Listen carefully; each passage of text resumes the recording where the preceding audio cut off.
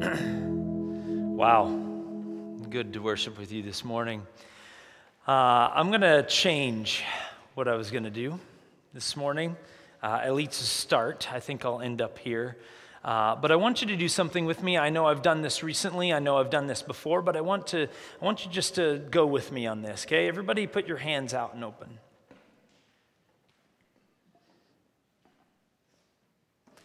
I was in a room in Michigan on Friday for a board meeting. Mostly it was not boring. But we spent some time in prayer, and I'll do this fairly often when I'm praying or when I'm singing. You guys see that probably when we're singing, but I'll do this when I'm praying. And we were praying around that table with this board that was meeting to talk about major things in the region. And it was right in the middle of the meeting. We'd already talked about a lot of stuff. We were getting ready to talk about a lot more, and we were praying. And I just, I was kind of emotional, and so I wiped my eyes, and I looked around, and I just kind of glanced around. I didn't really look. I looked around, and I had my hands out, but then there were, not everybody, but several other people had their hands out as people were praying. And there was this collective and individual understanding that if we are not discerning the will of God, then we're missing it. And so today's message is about us stepping away from what we want and what God wants and what other people need. And that's hard sometimes. I know we know we're supposed to do it, but it's hard. And so, as we go into this sermon, this message today, would you just be wide open to what God wants to say to you? And my guess is it might even be different than what I'm saying out loud, and that's okay. Listen to God today. Can we do that? Can you approach him this morning with your heart, your soul, and your body, your hands open and ready to receive, ready to do whatever God lays in your hands? Amen? All right. Well, I'm glad you're here. So how many of you have heard the Christianese phrase, we are the hands and feet of Jesus? How many of you have, by show of hands, how many of you have heard that phrase? We are, the church is, you and I individually, if you are a follower of Christ, we are the hands and feet of Jesus. What if I were to tell you that there is nowhere in Scripture where that exact phrase exists? Right? We use that phrase all the time. We are the hands and feet of Jesus. But that phrase in its exact form is not anywhere in the Bible, in Scripture. Now, I'm not saying it's a bad phrase. I think it's a great phrase. I use that phrase all the time personally. So I'm not saying it's a bad one. I'm just saying it's not exactly in Scripture like that. But here's where it is. I think it's taken from a specific verse in the book of 1 Corinthians. The Apostle Paul was describing the church, and this is what he says. 1 Corinthians 12:27, the Apostle Paul writes, all of you together are Christ's body, and each of you is a part of it. All together, if you are a follower of Christ, you are a part of Christ's body, and you are actually a specific part of the body of Christ. You have a specific role to play. There are gifts, there are abilities that you have that I don't have. There are things that you are great at that I am terrible at. My guess is you guys have probably seen some of those things. You're like, yeah, you have some work to do in some areas. I hear you. And the reason that is because God created you to be a specific part of the body of Christ. You have a role to play in the church, in the body of Christ, and through the mission of what God is wanting to do in this community, in this world. And we are truly the hands and feet of Jesus. Now, what we're doing today is we're continuing our series that we've been in. You guys know we're in a series called Modnik. And we're basically saying this is God's kingdom, but it's totally backwards. It's totally different than any other kingdom than you've ever known before. And so that's why we're not calling this series Kingdom. We're calling it Modnik, which is kingdom backwards. And we've talked about a whole bunch of different things through this series. For example, we started with the letter K, and we talked about the fact that Jesus is our king on a cross. And we asked the question, what kind of king would leave his throne to die on a cross for you and for me? And the answer is Jesus would. He's our king on a cross. And why did he do it? Well, it's the next thing, because in God's kingdom, it's very different than any other kingdom. In God's kingdom, he invites every person to be a part of his kingdom. Everybody's invited. Not everybody accepts. Not everybody wants to live like God calls us to live, but everybody is invited. Everybody's given that opportunity. And then we talked about the letter N, that in God's kingdom, it's not about us. It's not about me. It's not about you. It's about God. And what's really cool is God loves you so much, he makes his kingdom about you, but it can't start with you. It has to start with God. And then we talked about generosity. It feels like generosity should be right today, right? The mode that we've already been going and leaning. And you'll see that it ties very closely with generosity today. But generosity is a part of God's kingdom. And then last week, we talked about the letter D, which this was kind of a different thing and weird, probably a phrase that you've never heard, but instead of in normal kingdoms where you ascend the ladder, you climb the ladder to greatness, in God's kingdom, you descend into greatness. You descend into greatness. And so today, we're obviously on the letter O. We've got 2 weeks left in this series. And today is all about, in God's kingdom, he calls us, he commands us. It is not a suggestion or a choice in this matter if you're part of God's kingdom. God wants us always to realize that we have to put others first. Others have to be first, ahead of us. Others have to be in front of us. In fact, Philippians 2, 3 through 4 tells us this very, very clearly. You guys know I quote this quite often, this passage, this verse. This is what the Apostle Paul writes. He writes, "Don't be selfish. Don't try to impress others. Be humble, thinking of others as better than yourselves. Don't look out only for your own interests, but take an interest in others too." Now, I don't know, maybe some of you are sitting here and you read that verse and you realize that verse is saying we have to put other people first. Other people have to come before us. We have to set ourselves, our agenda aside and allow other people to kind of take priority. And your question might be, and this would be a good question because this is a question I have, why? Right? Why? Why do I have to put other people first? You might be asking it was like, I don't want to. Or you might be asking, why is it important? Well, there's a couple of different reasons. One, and I think we recognize this reason, when you put other people first, then you help other people, right? Then it helps them. If you give them money to buy something that they couldn't buy themselves, that helps them. If you go over and you help, maybe you're good at mechanics and you can fix their car for them. And so you go over there and you spend, half of a Saturday fixing, something in their vehicle because you know they can't do it. Just so you know, I'm not the guy that you call when there's mechanical problems. You will have, let me tell you this, your car will not only be still broken, it'll be worse when I'm done. Almost guaranteed. That's not me. That's not part of the body of Christ that I'm going to be helpful in, right? But we have to understand that when we help others, it's helping others. But there's another reason. When we help others, did you know that it helps you? Did you know that it's really, really healthy for you? So I cited a gal named Dr. Twenge who did a study. I cited her last year, the study that she did, and she found that in my generation and all the younger generations, all the generations kind of after me, so my generation was included in this, the study found, by our own admission, she just asked people how they felt about the world and life and all kind of stuff, and you know what she found? She found that in the last 10 years, we've lost almost completely positivity, self-esteem, and hope. Not by her observation, but by asking those direct questions that led to those answers. She said those things are almost gone in the current generations. by their own admission. Like they're telling her this. And the reason I bring that up is because she also wrote a book about this where she kind of fills in some gaps as what she thinks, and it's called Generation Me.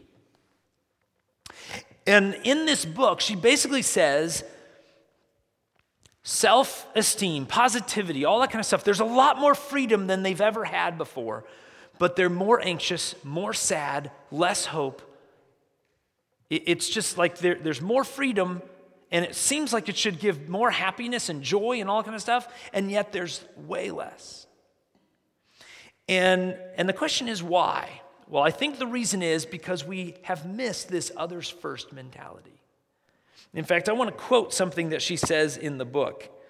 Listen to what she says. She says, "Our growing tendency to put the self first leads to unparalleled freedom, but it also creates an enormous amount of pressure on us to stand alone.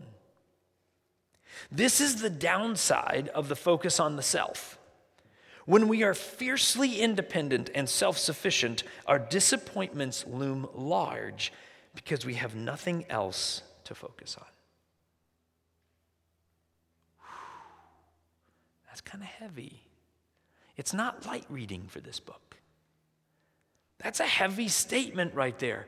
And basically what she is trying to say is, when we put ourselves first in order to build ourselves up, we accomplish exactly the opposite of that. We feel worse. I can tell you why. Because God created human beings to give ourselves away, to serve like He serves. God sacrifices generosity. He wants us to sacrifice to be generous as well. He wants us to sacrifice and give and put others first. And so the question really is not whether or not we have to put others first. I would love to spend the rest of the time convincing everybody in the room that we have to put other people first.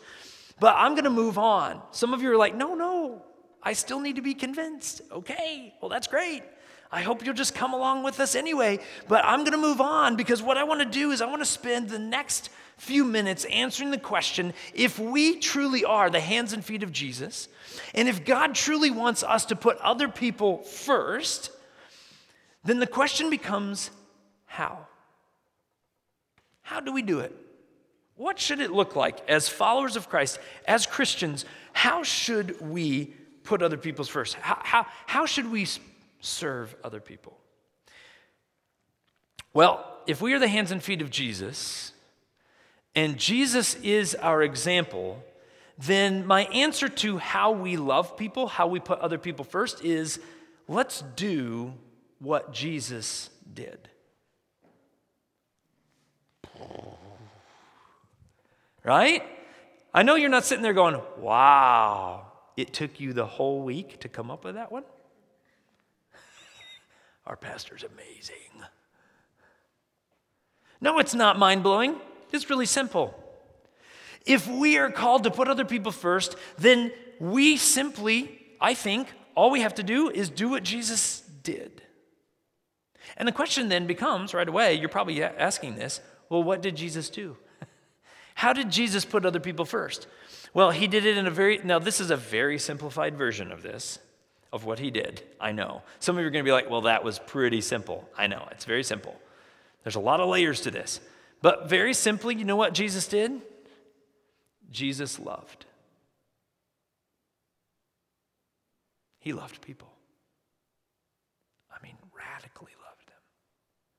Whether he was giving them brutal truth, even when he was calling the Pharisees out, you understand that he loved them. When he was being an example of how he was acting toward a person, the unlovable, the woman at the well, the woman caught in adultery, disciples who didn't seem like they could tie their own sandals. And he chose 12 of them to join him and be in his inner circle. And I'm going to pour and I'm going to invest into you. And Jesus loved the unlovable. He loved everybody. Jesus loved. And so my suggestion today is, how do we put other people first? I think we just need to love them. I think we just need to love them. Now, here's the thing. I don't know that we know what that should look like. And so today, for the last few minutes, I want to spend some time talking about what does it look like to love people? How do we love people? Well, you guys, in fact, just curious, I didn't, again, sometimes I get off my notes. Showing of hands, how many of you have heard of Gary Chapman's 5 Love Languages book? Anybody in here heard of that? Okay, all right, yeah, absolutely.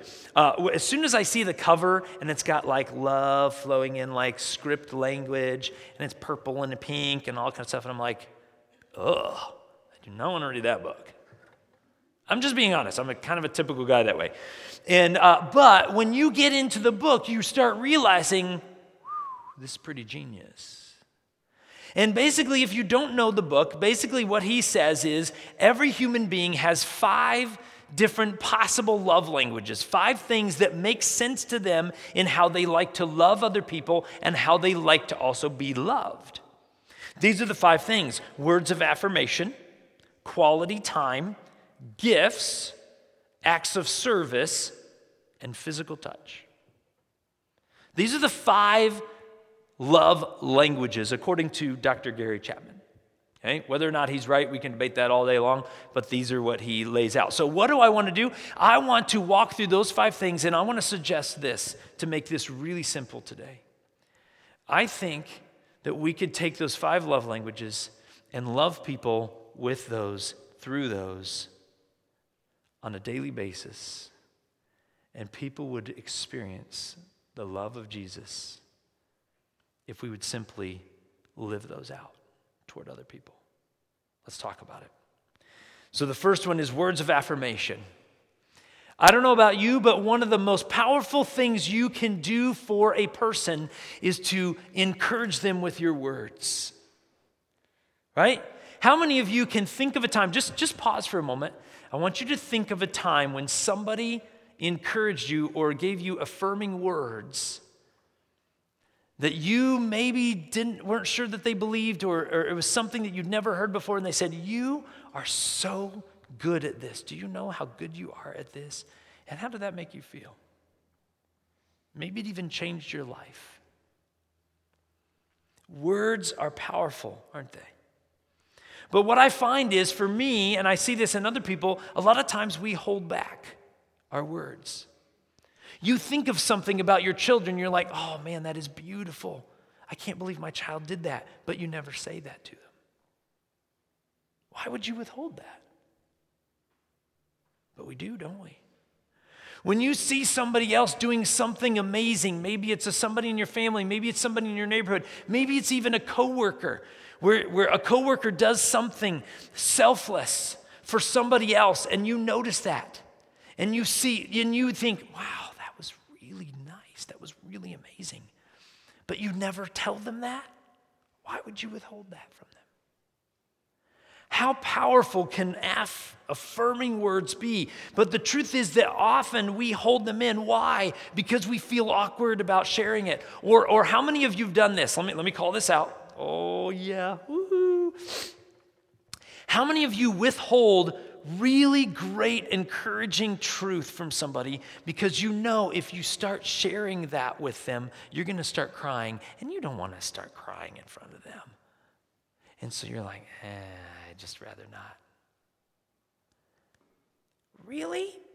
You're going to withhold life-giving words from them because you don't want to cry in front of them? Do you know how many times as a guy I've cried in front of people? Oh my goodness, it's too many. Do I like it? Absolutely not. I'm a typical guy. I hate it. But I force myself to do it because I know it's right. I know it's real. Don't withhold words of affirmation. Jesus actually exemplifies this. So one day, Jesus asked this really hard question to his disciples, and he says, "Who do you say I am? Who do you think I am?" And nobody wanted to answer. None of the disciples wanted to answer until finally Peter steps up and gets the gumption, the courage to say something. He says, "You are the Messiah. You are the Son of God," which was the right answer. And then I want to read for you what Jesus says to Peter in front of everybody in that moment. Matthew 16:18. Jesus says, "Now I say to you that you are Peter, which means rock. And upon this rock I will build my church, and all the powers of hell will not conquer it. Do you think Peter walked differently after those words? You better believe he did. Remember that your words can give life or squash it. Which one are you doing with your words these days? Are you giving life or are you squashing it? My suggestion is God wants you to give life with your words. All right, let's go to the next one, quality time. I don't know about you, but maybe the most valuable thing you can give to put other people first and to love people is to give them your time. Why? Because I don't know about you, but I think our most valuable asset that we have is time. Our most valuable thing that we have, commodity that we have, is time. And so giving of our time is one of the most important things that we have to give. And here's something that I've never heard. You guys know I've dug into this before, but I've never heard from somebody, I wish my parents worked more hours when I was growing up. I've never heard that. I've never heard, I wish my parents had made twice the income that they made. I wish that they had bought twice the size of house that we had. I just wish they had. I'm not saying that nobody's ever said that. I'm just saying I've never heard that. But you know what I have heard? I've heard this many times. I wish I had spent more time with him. I wish I had spent more time with her. I wish my parents had spent more time with me. I've heard that all the time. You know why? Because time communicates value and experience and love. And before I move on to the next one, let me just say this. If you don't think you have time, you're lying to yourself and you're being lied to. Let me be really clear. You have time. It might mean, this is going to sound crazy, it might mean that you have to quit your job and get a different one so that you actually have time for the things that really do matter. That might be what it means. It might mean that you have to go to your boss, him or her or whoever the powers that be, and have a conversation because you're expected to work 70 hours a week. But you don't have time for another single person that matters. If people at work see you more than your family do, I'm just saying, I would say that's not a good thing. I know we're digging in here, guys, but quality time, where are we putting it? Our time should be spent on the things that are going to last forever, the things that are going to matter the most. And you know what that is? One of those things? People. People matter the most. People are going to last forever in eternity. That's where our time needs to be spent. Now understand, I'm not saying you quit your job and buy a van and travel around with your family and be like, I don't know. Pastor Ben said I had to give up my job. So we're just going to go live in California on the beach. We're going to hang our clothes in the windows.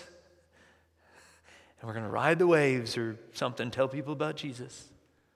Amen. That's not what I'm saying. You have to work. We have to make an income. I get that.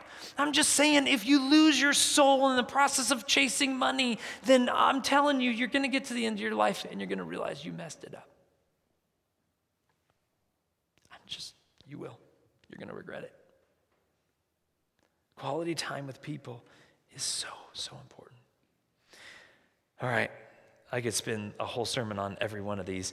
Gifts. Let's talk about gifts. Gifts are the tangible things. These are the things, money, possessions, physical things that you could give. Now, understand this doesn't have to be big. It could be as simple as bringing your coworker's favorite candy bar to them when you arrive at work to eat at lunch. Simple, easy. costs you 50 cents or 70 cents, depending if they like the supersize or not, right? $1 maybe. Right? It doesn't have to be pay for somebody behind you. This is not a novel idea. Pay for somebody behind you in line. How much of an impact will that make? Huge. You know what they might do? They might do it the same thing for the person behind them. And you've heard those stories, haven't you? Why? Because it's contagious. When we put other people first, other people realize, hey, I want to put other people first too. Man, that made me feel so good. That's amazing. I'm going to do it for somebody else. It doesn't have to be a big deal. Maybe bring donuts to work in the morning and then a treadmill too after that. Be a blessing for both things. How can you tangibly demonstrate your love and compassion for somebody? All right, 4, acts of service. This is when we do something for somebody. I don't need you to raise your hands, but any of you that are in here that are handy, right? You're good at building things, fixing things, mechanical things. I already admitted I'm not. But if you're in here, how could you use that to help other people, to do it for free for somebody that desperately needs it? Again, that's not something that I'm going to offer somebody because I am going to do way more damage than good. They're going to be like, that is not square or going to stand. And I'm like, I know, I'm sorry, I'm trying. But some of you can do this in your sleep. You're so good at it. Maybe you're good at writing. You know that there are a ton of students in our school system that struggle with English language arts and punctuation, all kind of stuff. They hate it and they struggle with it. What if you use some of your time to help them with that? Maybe there are people that they need to get a job, but they're not only they don't even know how to print a resume, let alone write one. What if you donated some of your time to help people write a resume? Waunakee Neighborhood Connection, I'm guessing, could use something like that. Let me just ask you this before I move on. What are you good at? What do you love to do? Think about that. What are you really good at? You already know this. There's 1, 2, 3 things that you're really good at. You know you're good at it, and you love to do it. How can you use that to serve other people? To love people, to put other people first. All right, last one. Physical touch. Now, I get it. This one is almost like squirm factor in our culture, right? Because of Me Too movement and all that stuff. Will Smith slapping Chris Rock on live TV. Like physical touch, all of a sudden we kind of get like, no, we need to be careful with that. Okay. Let me get it out of the way, and then we can actually talk about what we're talking about. Yeah, if there's physical touch that's inappropriate or any other reason that is not pure and right and good and godly and holy, don't do it. Are we good now? Seriously. But I want to now say the other side of the coin. Physical touch is absolutely necessary for human beings. Studies and studies and studies have been done on babies and infants and toddlers, and the ones that don't get the physical skin-to-skin contact early on, it affects brain growth and brain function. It's pretty clear and obvious. Why? Because God created us to need one another, even physical touch. You guys would know this, but I pray for people all the time. And I'll talk to people about a lot of serious stuff. And 9 times out of 10, usually we have an opportunity where I can pray with them and pray for them. And one thing that I do, and it's not a tactic or a strategy or anything like that, but I just do it because it makes sense to me. But, and I always ask and make sure this is okay, but right before I pray, usually I put a hand on their shoulder or on their arm. Sometimes they'll actually ask to hold a hand, and that's fine. But I'll just place my hand on their shoulder or their arm. And you know what I see about at least 50% of the time? Before I ever start a word of prayer, they start crying when I touch them. You know why I think that is? I think it is an obvious and powerful communication that I'm here with you. I'm here with you. I'm not just saying some words. I'm here with you. Physical touch matters. Just letting somebody, a coworker even know, hey, I'm here if you ever need. A neighbor, a friend, a family member. Hey, I know that this year has been tough. I just want you to know it means something different when you just tap them on the shoulder or let them know, I'm here. How can we use that to put other people first, to love them? So I want to end by showing you a video. We're actually going to do 2 videos at the end of the service today. One as part of the message, and then our final song is actually going to be not with the worship team, but with a video. I'll tell you that in a second. So this video is of a guy named Michael Jr. If you know Michael Jr. is a comedian, a Christian comedian, so he's very clean, very funny, hilarious guy. And he does comedy shows all over the country, but all over the world as well. And Michael Jr., he was doing one of these shows, and he met this family called the Richardsons, the Richardson family. And I want to give you a little bit of context for the Richardson family before we show you this video. So he met the Richardson family. The Richardson family have 5 biological kids, okay? And then after they had 5 biological kids, they adopted 2 teenagers into their family. Do the math, you're into pretty crazy range already. And then social services contacted the Richardsons because they're amazing and faithful followers of Christ and all kind of stuff. But they contacted them and said, hey, we have 5 young kids, I think all under the age of 7, 10, something like that. They were young kids. All 5 from the same family. They were all siblings. And we need a place for them to go just for a little while, foster care kind of style. So not forever, but foster care. And so they brought him into their home and said, yeah, sure, we can take care of him for a while. And then as it turned out, they were going to have to take these 5 kids, these siblings from the same family, and split them up into different homes. And of course, the kids' anxiety went through the roof because they were going to be separated from their brothers and sisters. And the Richardsons couldn't handle that. And so you know what they did? They adopted all 5 kids on top of the other 7 that they already had.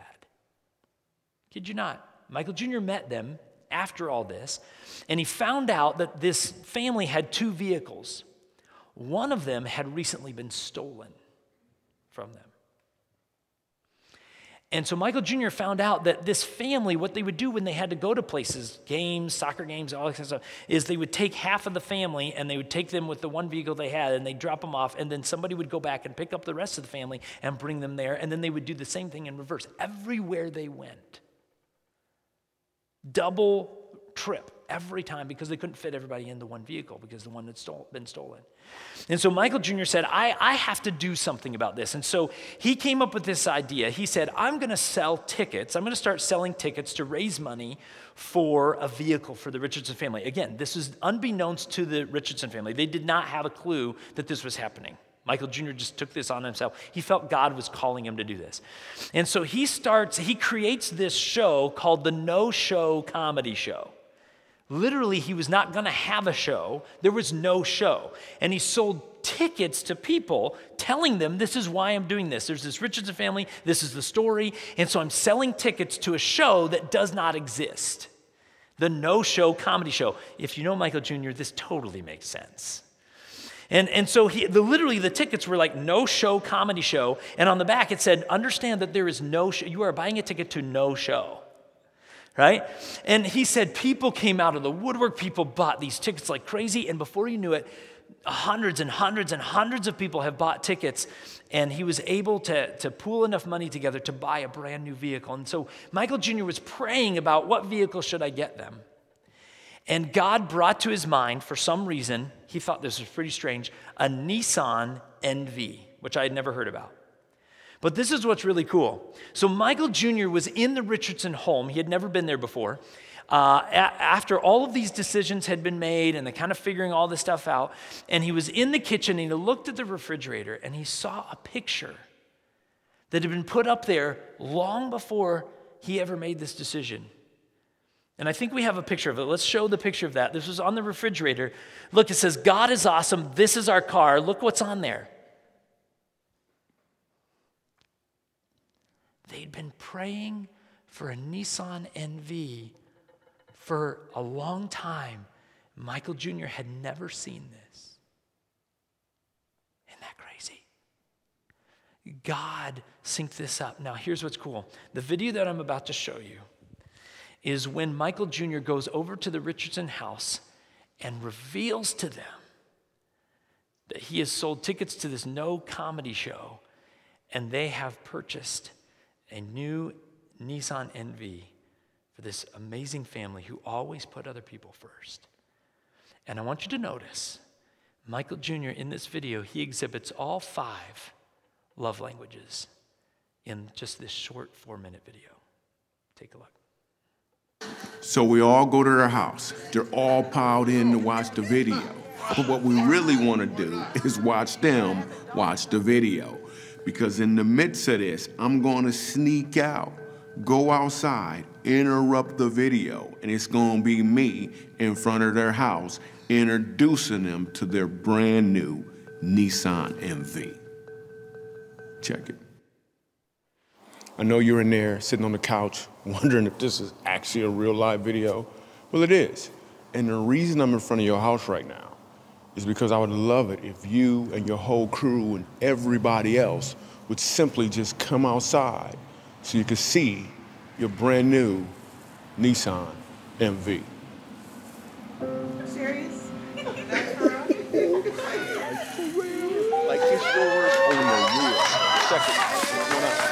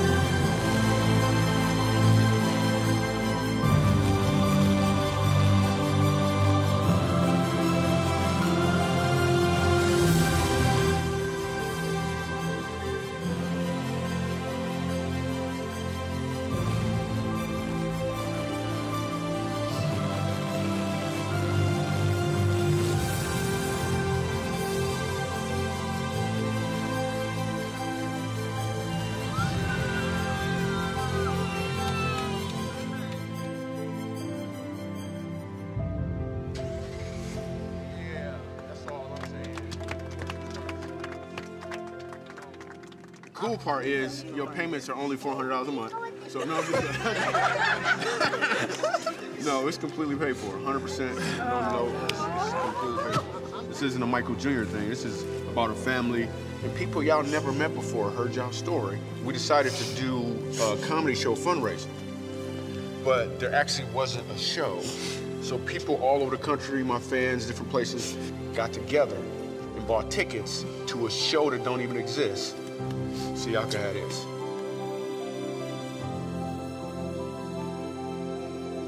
I don't know how to repay anybody for doing something for me like that. And now you're in a position where you just need to receive it. I receive it. I receive it.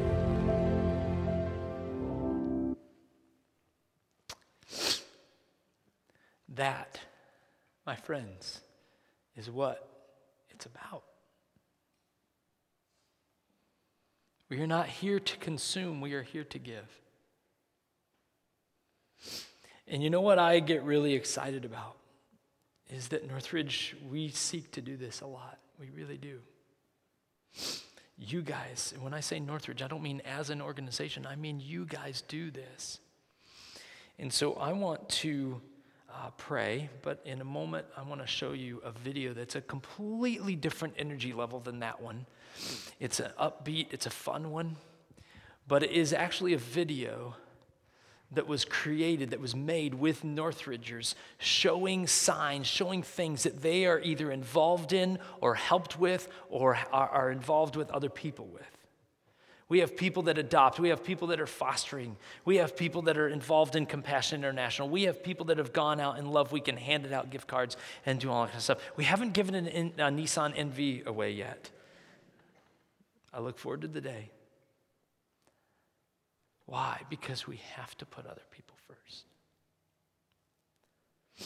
So I'm going to pray, and then we're going to enjoy this video, this song that simply comes from Matthew West called Do Something.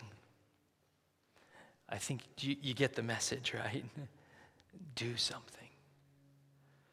And Northridge families, people from Northridge, are going to show you what this looks like in a really, really fun way. So God, Lord Jesus, we pray that every gift and every ability, every talent, every skill that you've given every person in this room, we could leave this place and dramatically, just with the people here, just the people in the building right now who have gathered for Northridge right now, just this service. We got another service coming, but just the people in this building, in this place, we could go out and we could dramatically change the lives of everybody around us if we simply give ourselves away. If we simply put other people first, if we simply love them in the same way you love us, Jesus. But we get stuck, we get wrapped up in the things that we have to chase and the stuff that we have to do. God, help us to remember that the most important thing in this life is you and the example that you've given to us to give ourselves away in the same way that you gave yourself away to us. Help us to put other people first. Help us to love people so that they can be completely challenged and renewed and moved, just like we saw in that video from Michael Jr. and the Richardson family. God, help us to change lives. The way we're going to do it is to love people like you've loved us. Move us, challenge us, break us out of our apathy. Help us to use words to give life, not squash it. Help us to use gifts to encourage and honor people. Help us to use our gifts and our skills and abilities to serve people. Help us to use physical touch not in inappropriate or evil ways like the rest of the world seems to want to do. Help us to use it to communicate. I'm here for you. If you need anything, I'm here for you. I know you exist. You have value. I love you. We're good.